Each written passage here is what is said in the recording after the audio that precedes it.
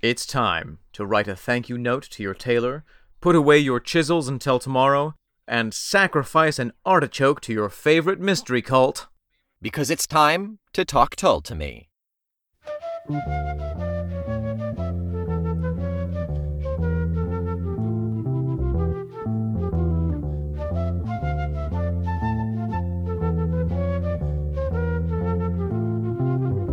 I'm Omen Sade.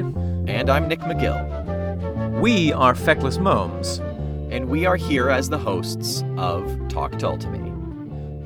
Nick and I have been friends for almost 2 decades, and now, much like Virgil and Dante, we are making our way through the 3 worlds of Jethro Tull. We have just begun our voyage, and we are on the second album.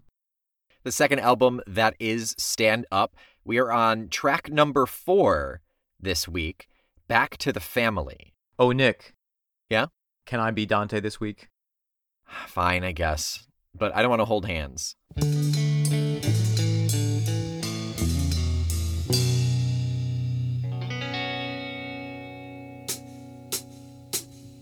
My telephone wakes me in the morning. Have to get up to answer the call. So I think I'll go back Okay. to the Wow, Nick, what do you, first reactions? Just say words, don't even make sentences. Pastoral. Pastoral. Ah, yes. Or pastoral. Or pastoral. Or al pastor, like how I like some of my tacos. Al Pastor was my Spanish teacher in high school. Oh my god. I made a terrible mistake. So yeah, definitely. But also there is the opposite of pastoral, of pastoral. The point of view of this, to me, feels like it is pastoral or pastoral. I think we can say pastoral. Saying pastoral is weird. Yeah, I say pastoral. You're the one who said pastoral. Listen, there's no reason to place blame here. Yeah, interesting. I find, first of all, I just want to say that this is a song that I really strongly relate to. It resonates with me on such a deep level. I can see that. Yeah.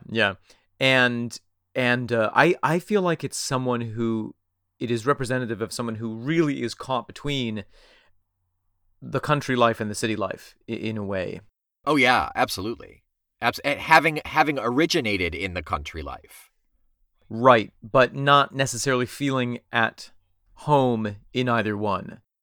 Yeah, there's a lot of comparison in the lyrics, but neither is saying one is better than the other. Neither is saying, oh, look at how crappy this place is because it's better over here. No, it's literally just, no, I totally agree. It's like a parable of the grass is always greener. Yeah. It's like, here I am unhappy because of this, and this. So I'm going to go to this place where I can finally do this. Oh, no. Yeah. I'm miserable here in a totally unique and different way. Yeah, absolutely. There's no bright side. There's no looking for the best part of where you are at the moment. But it's also not, oh, look at the city, man, I wish I could go Uber to get street tacos. It's, man, I have to. Can you tell I don't live in the city? I just That is all we do, actually. That's why I was late to this. Hashtag Uber, hashtag street taco. I follow City on Instagram. Get off of my Instagram. That silliness aside, there's no looking at that where he is not and seeing a reason to go there. It's the reason that he left there. Right. While simultaneously complaining about where he is now. Right. He's like a cat. Never truly happy wherever they are? Correct. Yes. Always wanting to go to the other side of the door. Oh. Yeah, no, I get that. Yeah. I also think that there's something deeper though than really just the city country question here. Yeah. I think that we could look at the title of the song, because the title of the song is not Back to the Country. Right. It's really about a group of people. And I think it's both. It's both his literal biological family that he visits in the country, and then his chosen family, if you will. I know that's a very popular term right now, but his work family. Sure. Right. And I think it's important to remember that, like, Ian Anderson was who did write this. No, there are no other writers on this song. Yeah. He was 21, 22, right, at this moment in 1969. On April the 21st, 1969, when this song was recorded. Wow, you got that. That's impressive. Yeah, I had my wheatgrass today. So it's Had to wash the taste of tacos out of my mouth. Ay. hashtag street tacos. Hashtag street mouth. Oh Lord. But I think that I'm just thinking back to, like, when I was 21 and 22, and I always did have this sensation of, like, oh, if I go back to my mom's house or my dad's house, like, oh, I can do this, and they'll, like, take care of me or whatever, and I'll be able to relax, I'll be able to, because at that age you're still kind of a kid, really. Oh yeah, certainly the way that that we raise kids in the States, for sure. Yeah, exactly. And then I have a distinct memory of, like, going back there and being like, oh, I remember all the reasons why I was excited to leave home. Yeah. And it had really nothing to do with them. It was all, I think it's like the perception of that moment in your life. Sure, you've had that taste of freedom, but there is still even on a very low level, there is still a certain sense of dependency because you're still so fresh out of the nest. Right, but at the same time, you can't stand engaging with that dependency in a way. Oh yeah, absolutely. You once you're out of the house, there's no sense of transition. It's just a matter of, oh, I'm free, so I shouldn't have to rely on any of these people who raised me, basically. Right. Well, and as the line in the song says, doing nothing is bothering me. Yeah. I think I enjoyed all my problems where I didn't get nothing for free. That's exactly it. He being the narrator of the song, whether it's Jeffrey or Ian or Martin Lancelot Barr, we don't know. I think in this case it really is Ian Anderson. I think it feels very autobiographical for sure. And it has that really distinct sense of restlessness and workaholicness. Uh-huh.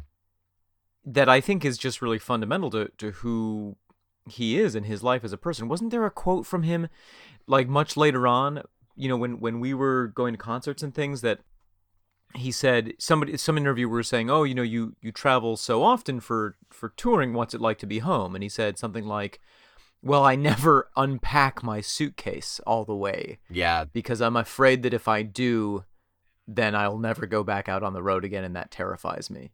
That sounds right. Yeah. Yeah, and honestly, logistically, it makes sense. He's been touring for the last, 50? 50 years. And if he had that feeling, I mean, that was, let's say, 15 years ago. Sure. When he was in his 60s at least. Yeah, right. If he felt that way at that age, imagine how he felt when he was 21, 22. Yeah. He must have been a very energetic person. Manic almost. Mm-hmm. Which is, I think I've heard reviews of a lot of their early shows, his early performances, and that's one of the benefits of being on the flute is he could twitch and bop all over the stage. Well, right, and you can see on YouTube the performances. I saw something today online that was him from one of those early concerts, and it's like,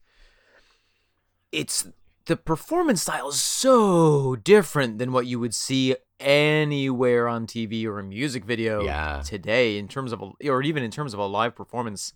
Yeah.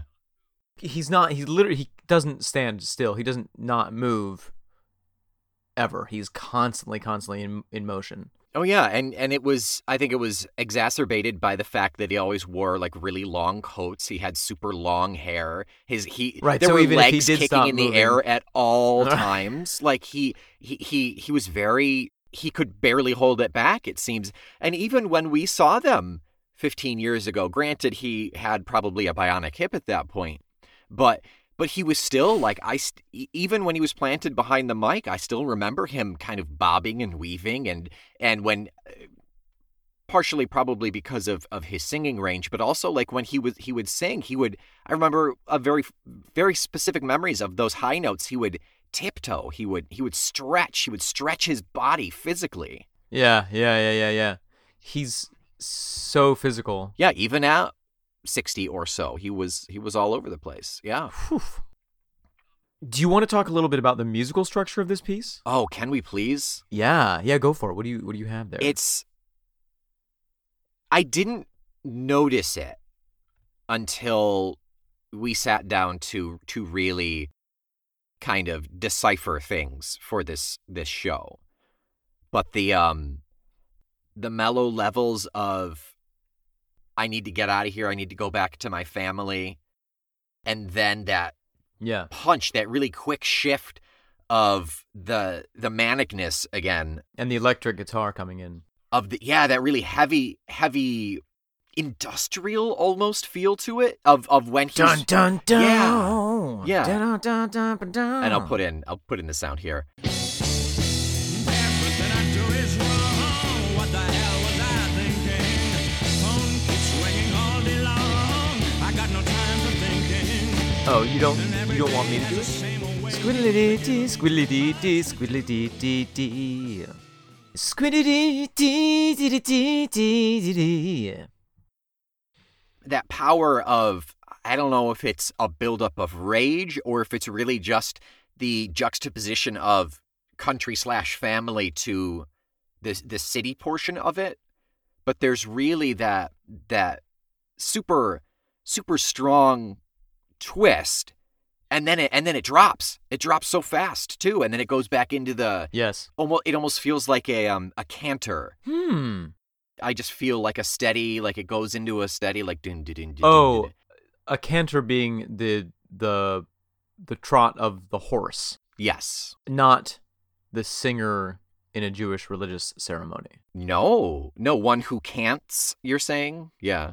Yeah, a cantor, that's the singer in Jewish at brisses? Ceremonies. At a bris? I've never been to a bris, but at the B'nai Mitzvah that I went to, there was a cantor who was amazing. I imagine traditional Jewish, not folk songs, but religious song? No, it's the actual text. It's the actual. Oh, okay. You literally sing the text of the Torah. The Hebrew, right? Yeah. So it's like, it's beautiful, but it's also like, it's not like a song about the religion. It literally is. It is the religion. It is the religion. Yeah. It's so incredible. Anyway, so yes, the horse pace. Yes. Of a cantor. Yes. Yeah.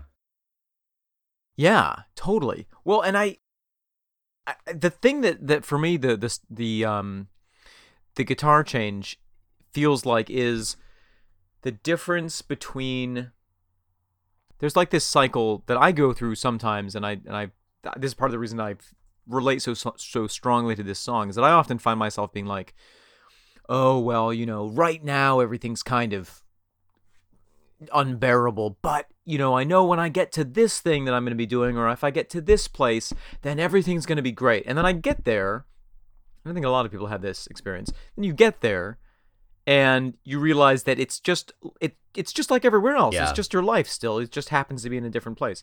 And then you get that, oh, I played myself almost feeling. Yeah. Or like that frustration, and then immediately start to fantasize about the next place where if you go to, everything will be fine. That's what I feel from this. Yeah. And the thing that I think is interesting is with the structure of it, I am curious.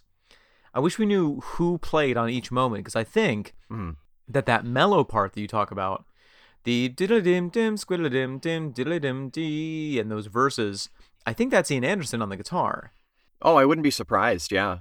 And then I think the Dum dum dum dum dum dum dum. Mhm. I think that's Martin Barr coming in on the electric That makes a lot of sense. with his hella precision and frickin' overdrive style.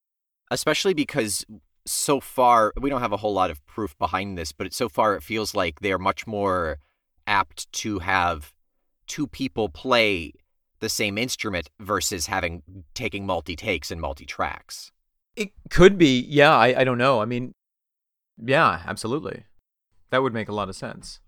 And Anderson is more specialized on the acoustic guitar, and Martin Barr is, of course, more the master of the electric, I think. Yeah, more that is so far. I mean, it's granted it's still early, but it certainly feels more his thing. Yeah.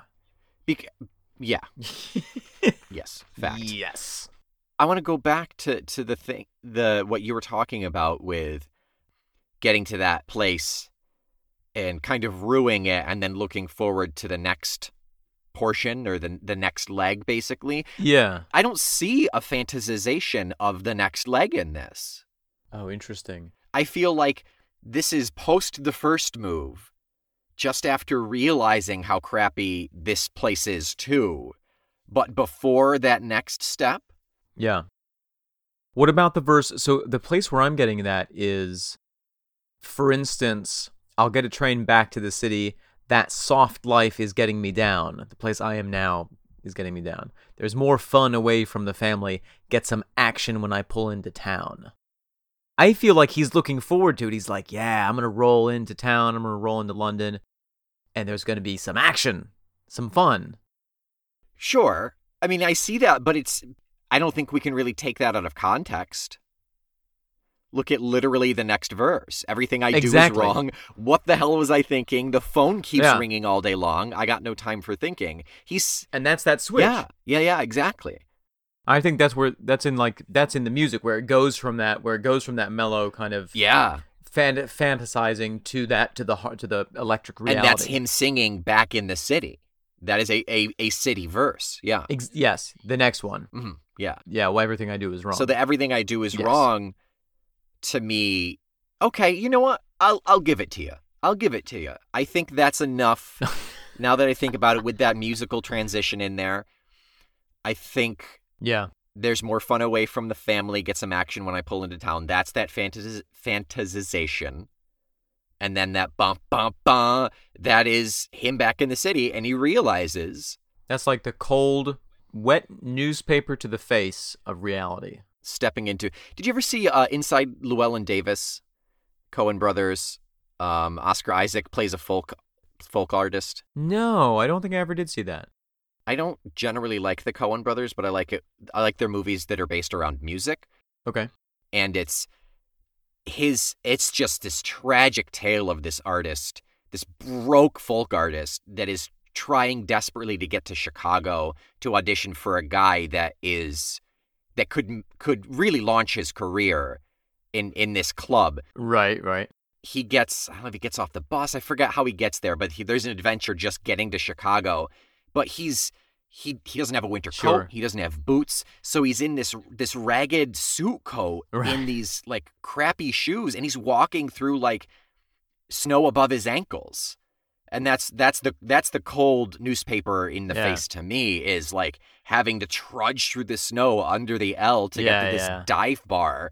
Yeah, no, I think that's spot on. And I think that if you put it into the context of where Ian Anderson was in this part of his life, I mean, like they had their first album out. They like ground, and then they got their first album out, and then they kind of like got a bump of fame and played at a bunch of festivals. And now they have their second album out and they've got some singles. That's not a secured career. No. You're still, even with success, that's still the grinding phase. And so I imagine there were times that he probably burned out and was just like, oh my God, I just want to go back to Scotland and look at some ducks. But then he starts to get the itch because he's so accustomed to running around like an insane person. Yeah. And probably has underlying conflicts with his father. I mean, not to like... That is a very broad assumption. Not to go so deep on this, but judging from some of the other songs that he wrote over the years, I'm willing to bet I mean, I There maybe were some daddy issues. I love Why Daddy Why as much as the next person, but Oh, and also, I'll never be happy because of you. the 3 minutes of just crying with Martin Barr laughing in the background, I can only listen to it so many times. Uh, That's a great concept album, though. I mean, really. yeah. Well, just keep the mic running after we get off this session. I really like his voice in this song. Oh yeah. It's not the full-on Jeffrey. No, it sounds earnest in a way. It feels very genuine. It feels like it's Ian Anderson singing. Yeah. Well, I mean, Ian Anderson has said that he's not really a singer per se. He wasn't a singer in Right. the beginning, and he was just the least bad singer out of the group when they started. And I feel like there's something, you know what? This may shock you. I hesitate to even say it. I have difficulty sometimes with his phrasing of lines. Like I hear him sing it, and then I look at the lyric, and I'm like, why would you sing it that way? Like, why would you put the emphasis on that syllable? You know what I mean? Oh, interesting. It sometimes annoys me if I think about it, but at the same time, it's what makes him so unique. Sure. And I feel like, I don't know, maybe this is just my totally personal interpretation of it, but I feel like that gives it a more, that deepens the sense of like vulnerability in some of these songs, which feel very personal, which we're assuming are personal. Because there is a quote-unquote imperfection. There is a vulnerability. Yeah, it doesn't have the polished feel of somebody who has been really trained to sing in any particular style at all. Sure, right. I would love for you to point out the next time you feel that. Doesn't even have to be this song, but I'd be curious to hear. In the next episode, my goal will be to point out one of those moments. All right, stay tuned. Stay tuned. Could it? I mean, yes, I'm sure a lot of it has to do with little to no training / experience. Right. But could some of it just be? I mean, he speaks with a pretty standard British accent now, but I mean, did he have a Scotch thing going on in '69? You know, like. I don't think so because I've heard, on some of the live recordings, you hear him speak and he doesn't sound. Oh yeah, that's He true. doesn't sound like some kind of he doesn't have a heavy brogue or anything. That's true. But his diction was garbage back then. I mean, he was very mumbly and In the live recordings, you mean? not necessarily. I'm thinking more like really early interviews. Even back in, Could have just been because the microphone was drunk. we're supposed to cut off the microphone after 2 beers. I even the live at the Isle of Wight, I believe they interview him Oh yeah? at least like for a little bit. I seem to recall somewhere seeing back when he had that long hair and was just a kind of A wild man. yeah, that wildling hooligan. And I seem to remember him just being kind of muffly and kind of head down and I don't know. Maybe I'm manufacturing that.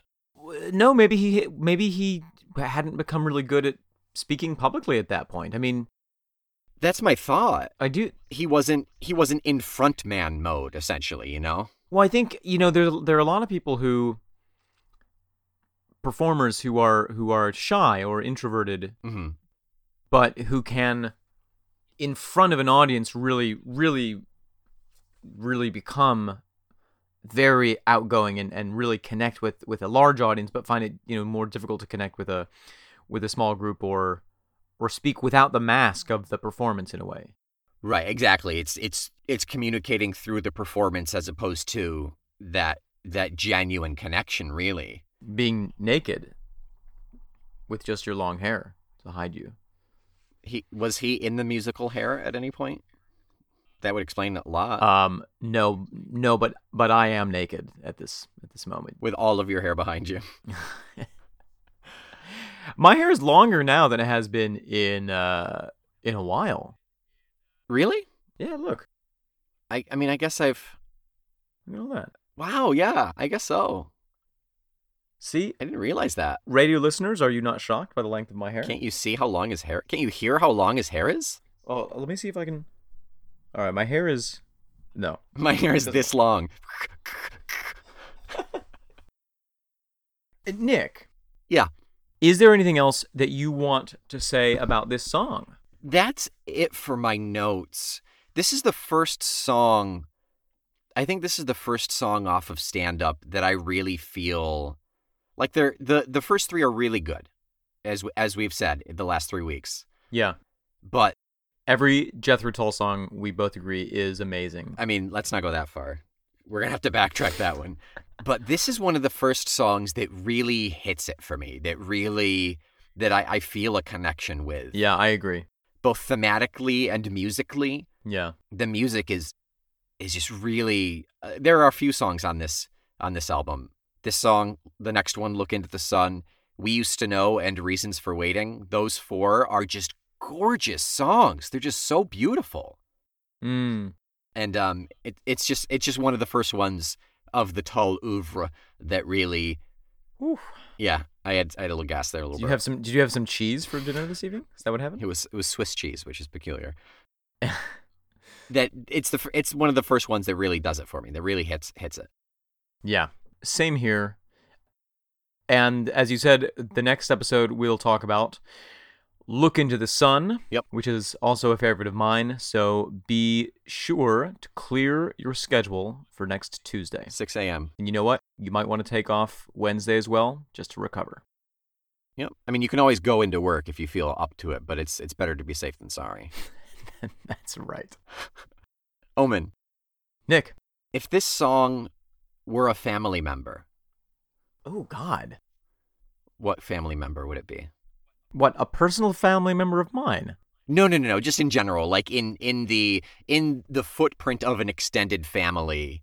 Oh. What kind of family member would it be? Like the hot second cousin that you don't know whether or not you can make out with. Wow, there was no editing trick there. That was on the tip of your tongue. Well, you asked. I mean, I know, and I'm both impressed and disturbed. oh, in most states, actually, you can legally marry your first cousin. Really? Yeah. That seems okay. I was gonna make a political reference. Not gonna. Charles Darwin did it. He married his first cousin. That's true. That's Yeah. true. And I think they were actually like in love. Oh, very, very in Yeah. love. Yep. Yeah. And in the same gene pool too, actually. Definitely the same species. at least we can confidently say that. He confirmed that. All right. I think that does it. That's enough slander of a great scientist for one evening. Yeah.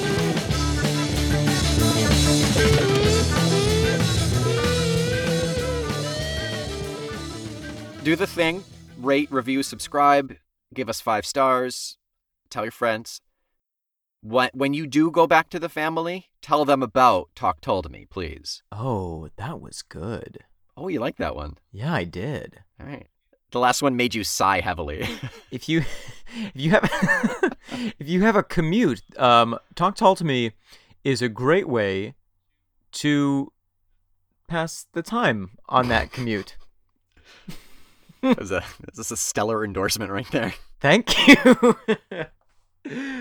So come on back in a week. We will discuss Look Into the Sun. And in the meantime, don't forget to tie your shoes. I'm Omen Sade. And I'm Nick McGill. We are Feckless Momes. And this is Talk Tull to Me.